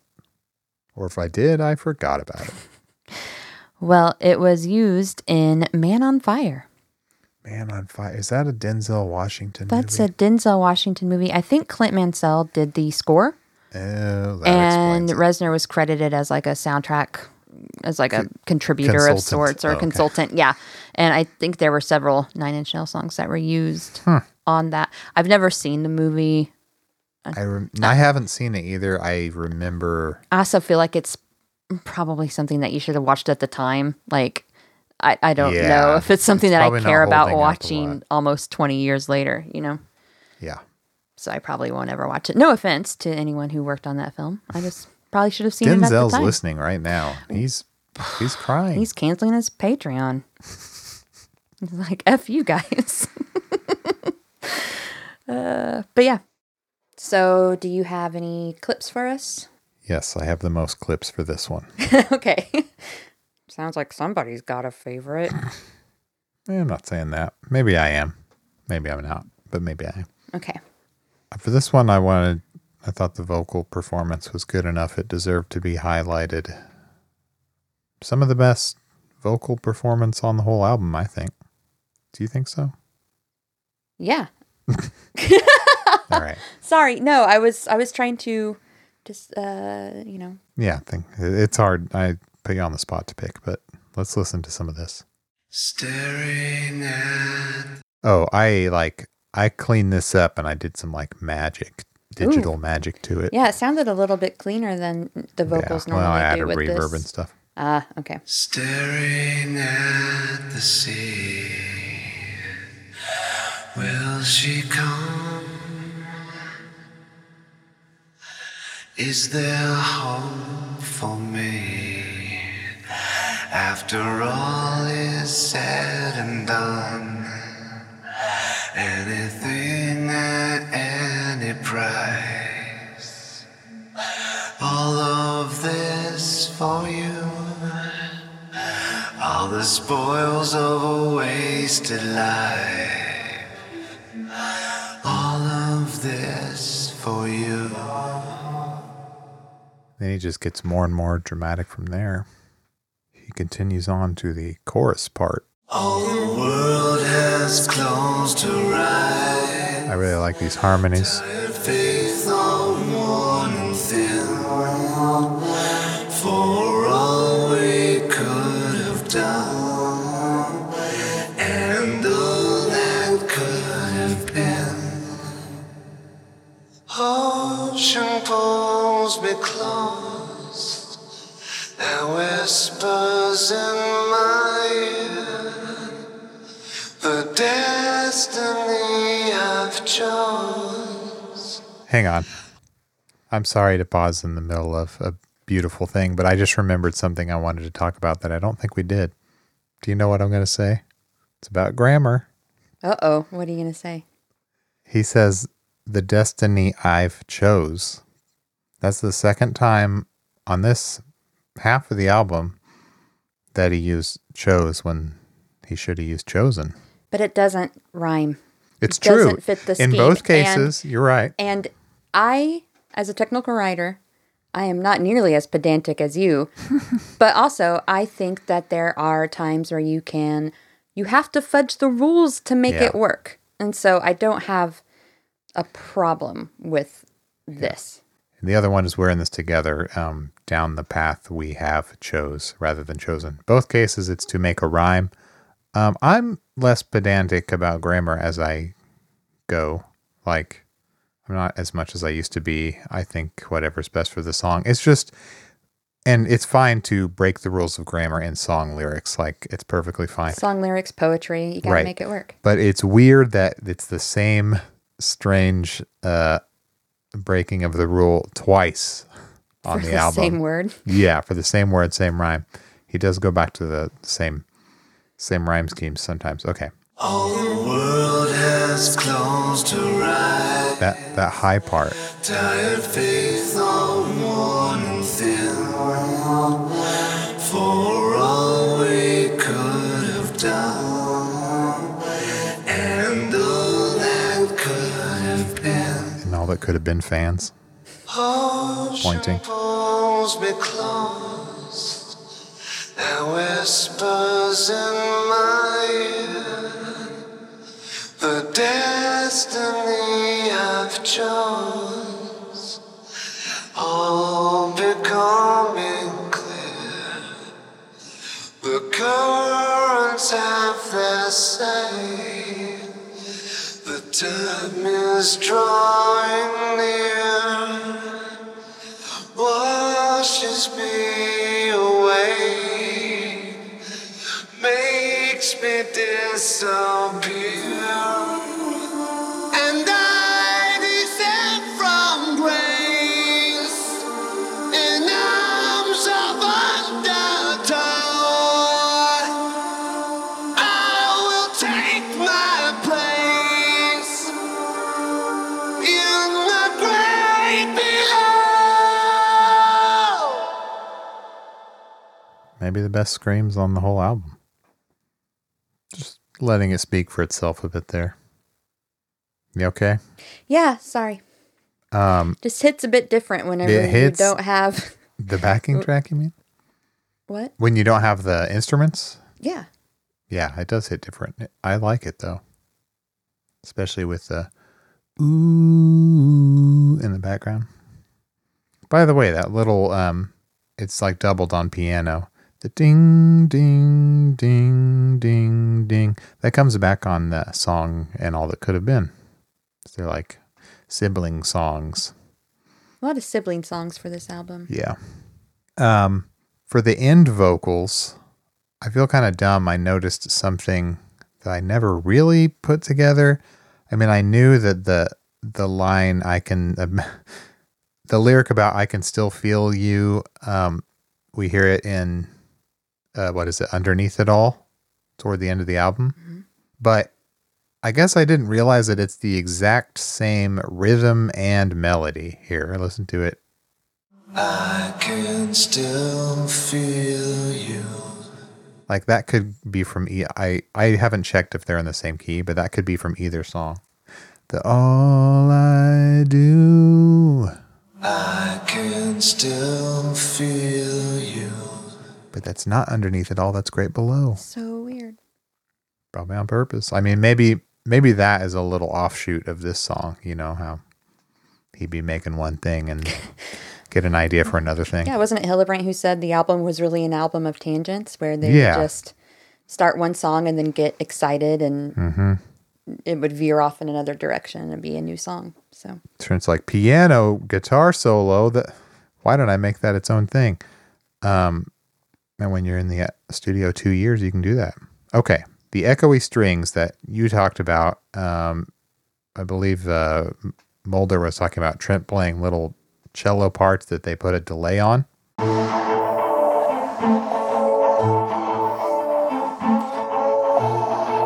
kind of always thought that was just synthesized, but it's kind of cool if it was real. I call this Return of the Uke.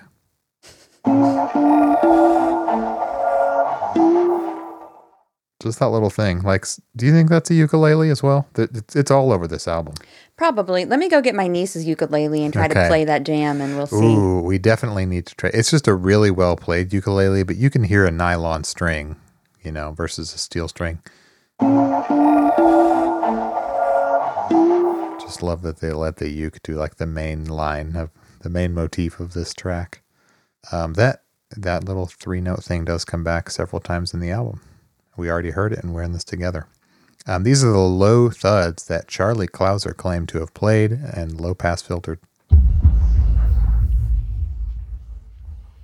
underneath the verse part.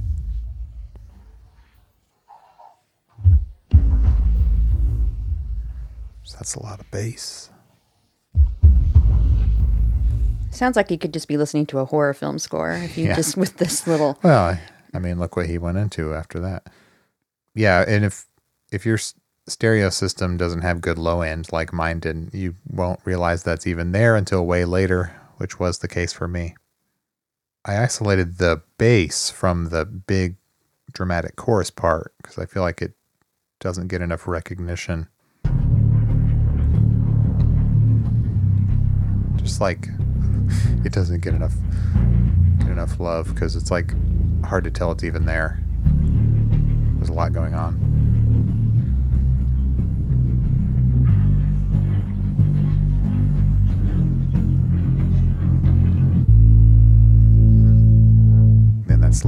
to that cool end bass part.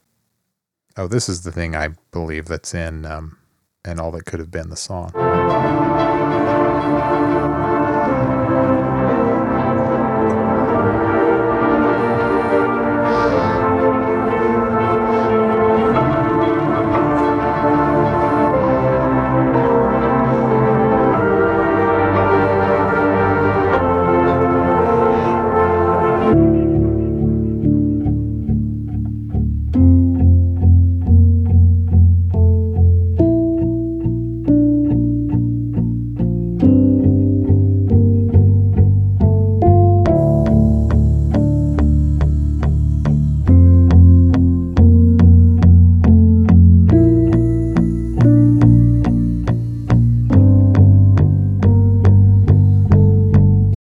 Okay, and finally, the drums from the end that Jessica loves. Did you say you love them? I didn't necessarily say that. It was a slidey guitar.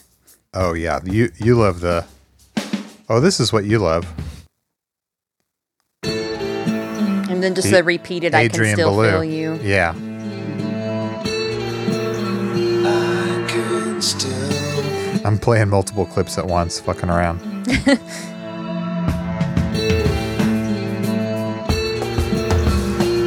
I'm DJing. I can still feel you. I can still feel Having too much fun with this. Yeah, sorry. So I think the drum is... I mean, it's likely it's just sequenced drum hits from, whether it's out in the garage or however they did it. That's probably more likely than it being a human player. Or, yeah, you know what I mean by now. The main thing is that it's just going left and right all across the stereo field, and it's doing all sorts of weird filter stuff. So I put it in mono to kind of rein it in. So you can just kind of hear what it sounds like while in the center here.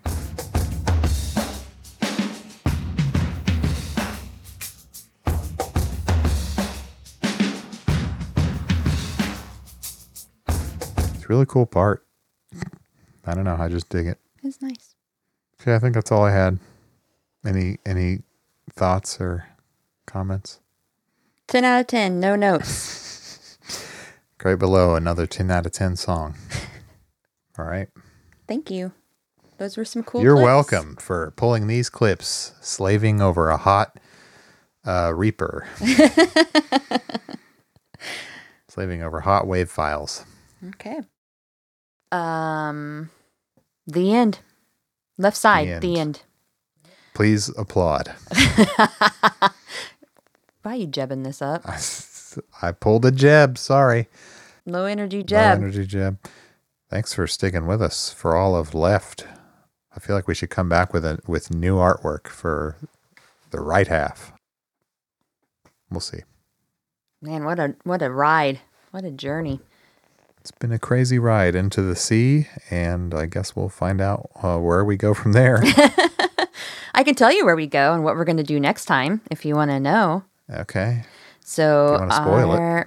Fine, I'm going to spoil it. So, our next episode, just kind of going along the fragile here. We're going to be talking about The Way Out is Through, Into the Void, Where is Everybody, and The Mark Has Been Made. Damn, that's a loaded up side right there. I like them all. What can I say? I don't care if the mark has been made. Well, It's fine. I was kidding. I was just trying to do my Lucille Bluth. I don't care for Job. Yeah. Yeah, we'll get to it when we get to it.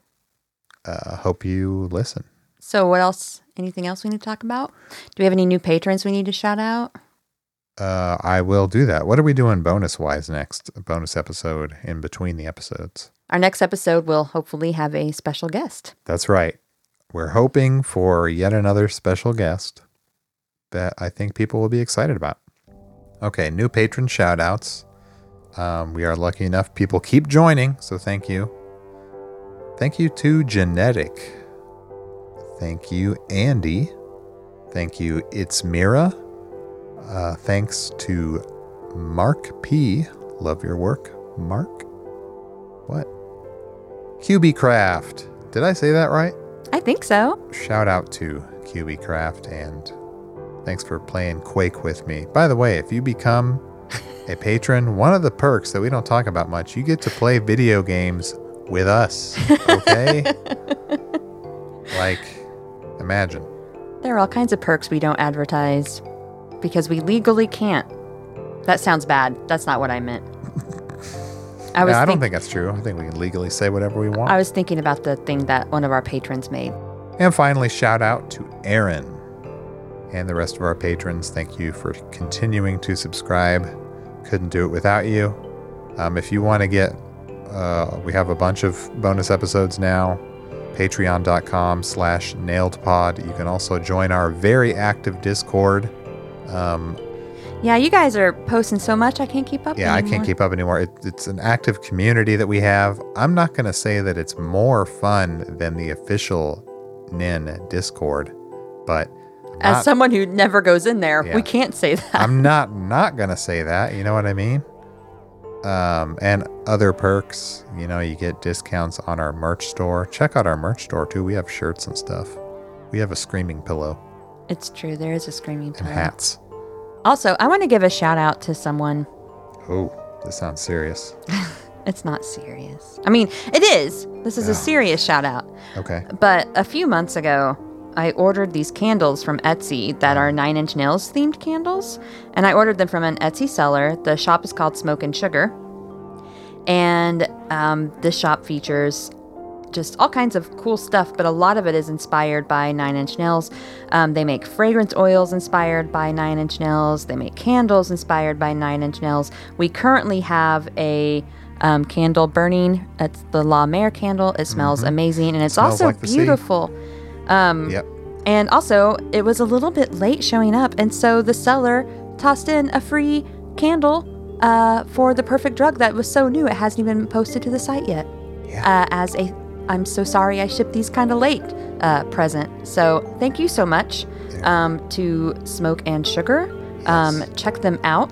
We'll post, I think we can post their candles on Instagram, right? Yeah, post them. But they have candles that are inspired by songs like The Wretched. I wonder what that smells like. Probably Hold on. wretched. I'm going to look up the description and see. I hope it doesn't smell like the hole with the shit and the piss. But maybe it does. Anyway, Emily Marine is the owner of Smoke and Sugar. So thank you, Emily.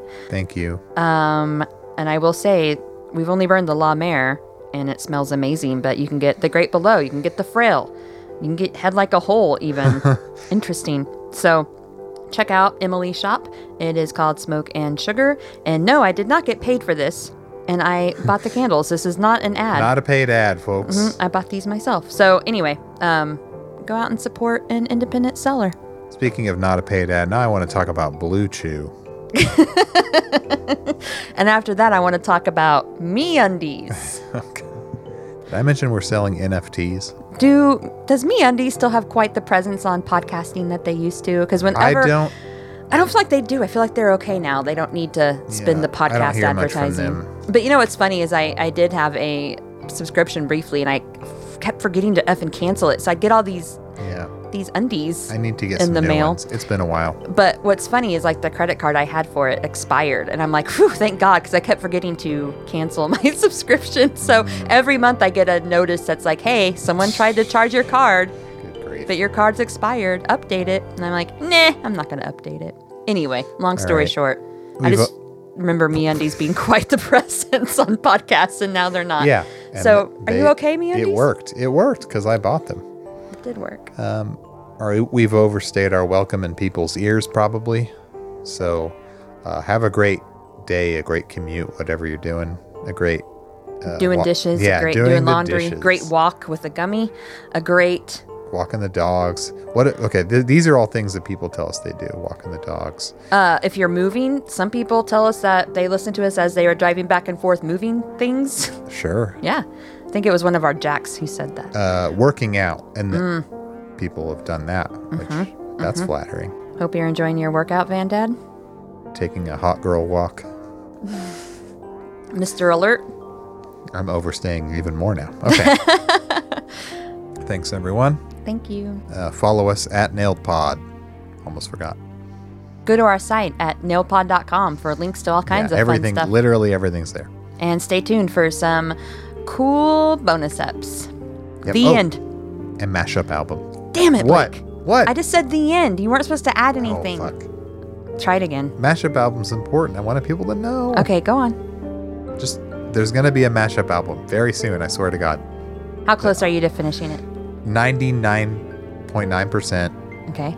I'm putting up a free album for everyone of my mashups of Nin music. That's all. The end. Didn't that make you feel better?